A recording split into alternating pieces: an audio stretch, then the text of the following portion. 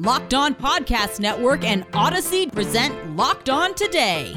The Bills are still haunted by Belichick and now Tom Brady. Did the Ravens season end today? Plus, should Cowboys fans be scared of these ugly wins? I'm Peter Bukowski, starting your day with the stories you need to know and biggest debates in sports. You're Locked On Today. Searching all major sports. Found. Let's start with the biggest story. The Buffalo Bills sure made it interesting, but the Tampa Bay Buccaneers hold off Josh Allen and company 33-27 in overtime, a touchdown pass to newly acquired Breshad Perriman to get the win. Joining me now from Locked On Buccaneers, James Yarcho. And James, this was a game that the Buccaneers controlled, really from start to almost finish. How concerned are you about the way that this game ended for the Buccaneers and the way the Bills were able to come back? Because this is a very crowded NFC field, and they can't do that against some of these teams in the NFC if they want to go to the Super Bowl again. Yeah, I don't know if I'm overly concerned just because the Bills have, one of the best offenses in the NFL, one of the best defenses in the NFL. Their record just doesn't happen to reflect that. So when you have a team that can score from anywhere on the field at any point in time, no lead is going to be safe. Now, you kind of would have thought that a 24-3 halftime lead would have been safe, but the Bills are able to, march down the field in barely over 2 minutes and score a touchdown. And it looked like a completely different defense for the Buccaneers in the second half. But make no mistake about it, the Bills are better than a 7-6 record, and they showed that. They went toe-to-toe with the defending champions, a team that is on the verge of winning their division next week against the New Orleans Saints. So I'm not overly concerned. There were still plenty of good things that we saw, and down the stretch, I think a win like this to let a team come back, have a gutty performance, win it in the end, I think is going to help actually propel them a little bit rather than deter them from going up against teams like the Packers or the Cardinals. And one thing that I think we have to mention here is Carlton Davis understanding that he might have gotten away with some extra legal things in terms of guarding, but Stephon Diggs, 7 catches, 74 yards on 13 targets. When it comes to one of the best receivers in the league, that is really getting the job done in a lot of ways. What does he bring that this team needs down the stretch? He brings a guy that has the confidence that he can go up against any team's number one receiver. And coming back off of that injury, he injures his quad against the Patriots early in the season. A bad injury. Yeah, he's going to continue to get better as the season goes on. We saw it with Sean Murphy-Bunting, who got hurt in week 1 against Dallas. His first week back, he was okay. Second week, he was a little bit better. Now he's starting to be in midseason form, and this was just Carlton Davis' second game back. Yeah, a big thing about kind of those extracurriculars in the end zone, the refs were kind of letting these guys be physical. We saw some physicality between Gronk and Jackson there that went uncalled, which makes the pass interference call that helped Mike Evans in the overtime a little iffy to me, because the refs were truly letting these guys play. If there was hand fighting between the two, they were letting it go, and that's the kind of football I enjoy watching. But yeah, you easily could have thrown a flag on that one, just like you did on the Mike Evans penalty, but they didn't. And I think any fan of any team would be okay with their team getting away with that. Thanks for making Locked On Today your first listen of the day. Coming up, did the Ravens season end today when Lamar Jackson went down? Now, here's what you need to be locked on today. What happened on Sunday night? Well, Green Bay did not look great early. They went down 10-0, but ended up outscoring the Bears 17-0. In the third quarter. That was the ticket. They ended up winning 45-30. Yes, 45-30. One of the highest scoring games ever in the Packers-Bears rivalry. Green Bay goes to 10-3 in the NFC. Just a half game behind the Cardinals, who play tonight on Monday night. You can only beat whoever is on your schedule. Unfortunately for the Titans, well, now it's Jacksonville.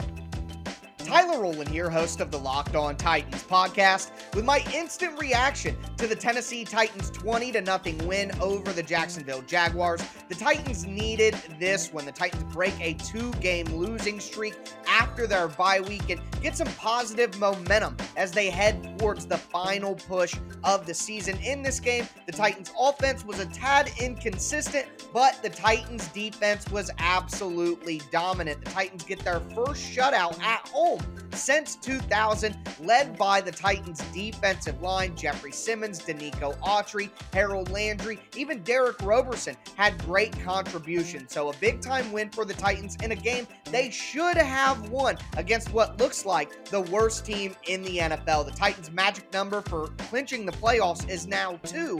They need any combination of Titans wins or Colts losses that add up to 2 to secure the AFC South. After getting shut out by the Titans, things went further south for the Jags. Urban Meyer was asked to address the latest rumors that came out on Saturday that he and receiver Marvin Jones had a screaming match and that he called the assistant coaches losers.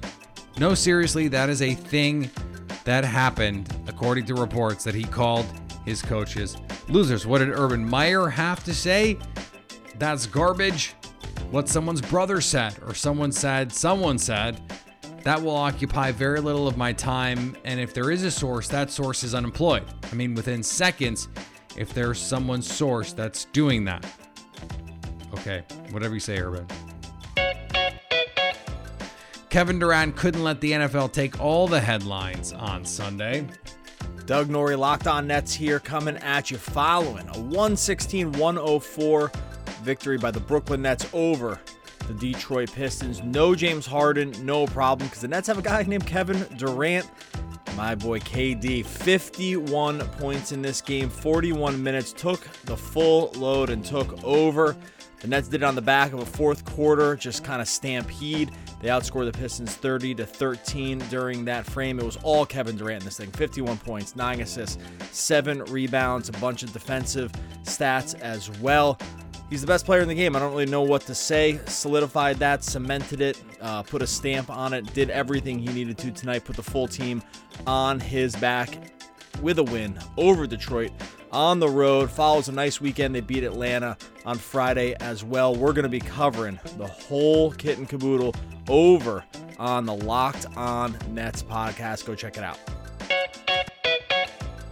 That's what happened last night. Here's what to look for coming up on betonline.ag, your number one spot for all your college football or NFL action this season. Week 14 in the NFL isn't quite over yet. The Arizona Cardinals host the LA Rams in the battle of two of the best teams in the NFC on Monday Night Football. The betonline.ag line for this game, Arizona favored by 1. Looking ahead to Thursday night as we head into Week 15, the Kansas City Chiefs go to LA to play the Chargers. BetOnline has this game. The Chiefs giving 3.5 on the road in LA. Already, I don't love that. I would be on the Chargers in this game. And next weekend, we have Saturday NFL. The Cleveland Browns are 6-point favorites at home against the Las Vegas Raiders, according to betonline.ag. For all your gambling needs, betonline.ag has you covered. Head to the website or use your mobile device to sign up today to get a 50% welcome bonus on that first deposit. Don't forget to use the promo code LOCKEDON to get that bonus. Here is another story you need to know. The Baltimore Ravens made a game effort to come back and scare the Cleveland Browns, but ultimately they fall 24-22 in a critical AFC North matchup. Joining me now from Locked On Ravens is Kevin Ostreicher. And Kevin, the bigger story here right now is that Lamar Jackson left this game on a cart with an ankle injury. Baltimore has been very close to the vest with the information on this. This is a team that has been brutalized by injuries. How close are they to the proverbial point of no return with all the guys they have out? Yeah, Peter, it just seemed like the Lamar Jackson injury was the one that puts this team in okay, this is really just a season of just terrible things time and time again. And they've made some magic out of it, being 8-5, having this team being where it is right now. It's impressive, all things considered. But this Jackson injury, they're going to look at how the ankle responds in the coming days here, see if he'll be able to play next week, or if it's a high ankle sprain, which is not known at this point, it could be, a season ender for him, because that's usually around 4 to 6 weeks, depending on how it responds. So, yeah, the point of no return, this has been a team that's responded well to injuries, but at some point you have to look at it and say, they cap a ceiling for any NFL team. Would you rather have Devonta Freeman and Latavius Murray or J.K. Dobbins and Gus Edwards? You'd rather have Dobbins and Edwards, definitely. So with Jackson, there's a clear drop-off in talent with Tyler Huntley. Not to say Huntley is not a serviceable quarterback, but, Lamar Jackson is somebody who just brings so much to this offense. So I think that if Jackson does end up missing a week, 2 weeks, 3 weeks, it could really put a damper on this season for them, because they started off so strong despite the injuries, and now they continue. It hasn't stopped piling up, and they're really starting to take their toll as we head down the stretch here. Well, and they have the Packers coming in a week. So it's not like, there is no rest for the weary here with Baltimore, but this is a team that still feels like, if they're healthy, at least given the players that are available to them at the moment, that they could be a playoff team, right? So what do you need to see over the next couple of weeks that says, okay, if this team gets into the dance, they could be dangerous in the AFC? Yeah, well, once you hit the playoffs, Peter, it's a whole different season. So you're right. Anything can happen once you hit that stage. But what I need to see is just overall offensive consistency. The offense has been the clear weak point of this team over the past 5 weeks. They've barely been able to put together any type of scoring drive points. They haven't scored a first quarter touchdown since week 6. That's over 115 minutes of first quarter action consecutively that they have not punched the ball in the end zone. So, they're a second half team. They're a team that kind of responds when you punch them in the mouth, right? They go down really big at halftime, and then the defense comes to play against Cleveland. No points allowed in the second half. The offense puts together a couple of drives, but it's just too little too late, and that was the case in Pittsburgh as well. So for now, whether it's Huntley, whether it's Jackson, the offense as a whole wasn't performing well with either of them in there, and people are now arguing that, hey, the offense was moving better with Tyler Huntley. And look, there's no talk of benching Lamar Jackson in Baltimore. Don't worry about that. But people are saying, what is wrong with the offense, to the point where we saw in 2019, this team was outscoring teams by 30, 40 points on a weekly basis. It is the injuries to an extent, but it's overall play calling, overall execution. If they can get that together, string together a win or two, they can get into the playoffs, and then anything can happen. Coming up, should Cowboys fans be scared of these ugly wins? Today's episode is brought to you by our friends at Built Bar. Built Bar is the perfect treat this holiday season. You're going to eat a lot of things that are delicious, that might make you feel less than stellar. And that's okay. Listen, the holidays are for enjoying yourselves. Everyone should be enjoying the holidays. It's great. Enjoy yourselves. Hashtag treat yourself. We don't do that anymore, but hashtag treat yourself. It's okay. Do that. But there are plenty of times when you can have something delicious that doesn't make you feel guilty about it. That doesn't make you feel like, ugh, why did I do that? Built Bar is that thing. They've got delicious flavors, cookies and cream, peanut butter brownie, double chocolate. If you like a little fruit, raspberry, cherry, it gives you that extra fuel to power through a family situation that maybe you're not super into. We talk about that a lot with Thanksgiving. Christmas can be the same kind of way. Other holidays. Listen, I understand. Built Bar is delicious and good for you. That's what you need to know about Built Bar. And I've been telling you about it for, years now. Years. The chocolate. The holiday season is about sweets. It's about treating yourself, but also giving yourself something that is good for your body. And that's what Built is all about. High in protein, high in fiber, low in fat, low in net carbs, low in sugar. Go to Built.com and use promo code LOCK15 to get 15% off your order. That's Built.com and the promo code LOCK15 to get 15% off your order. Agree or disagree? This is the cue of the day. The Dallas Cowboys nearly had to pull a victory out of the jaws of defeat, but they were able to hold off the Washington football team at 27-20. Joining me now from Locked On Cowboys is Marcus Mosher. And Marcus, I had your co-host on just a week ago, it seems, talking about another ugly win that should have been a lot less ugly for the Dallas Cowboys. At what point does not being able to put these teams away, that the teams they should beat, become troubling to you? I'm not that worried about it, Peter, because you just won a divisional game on the road during a 1 p.m. kickoff, which is kind of weird for Dallas. It's just not a big deal. Like, you got a victory. You don't have to apologize because it wasn't pretty. The defense absolutely dominated in this game. Dak did not play well. I just don't apologize for wins. It's too hard to win in the NFL. Micah Parsons was unbelievable in this game. Now that they have Randy Gregory back and they have DeMarcus Lawrence back, what do you do with Micah Parsons? Because it seems like as a pass rusher, he is pretty close to unstoppable right now. Yeah, I mean, you just line them up wherever you can have a mismatch. In this game, the Cowboys used them on the edge. They used them a little bit over top of the center.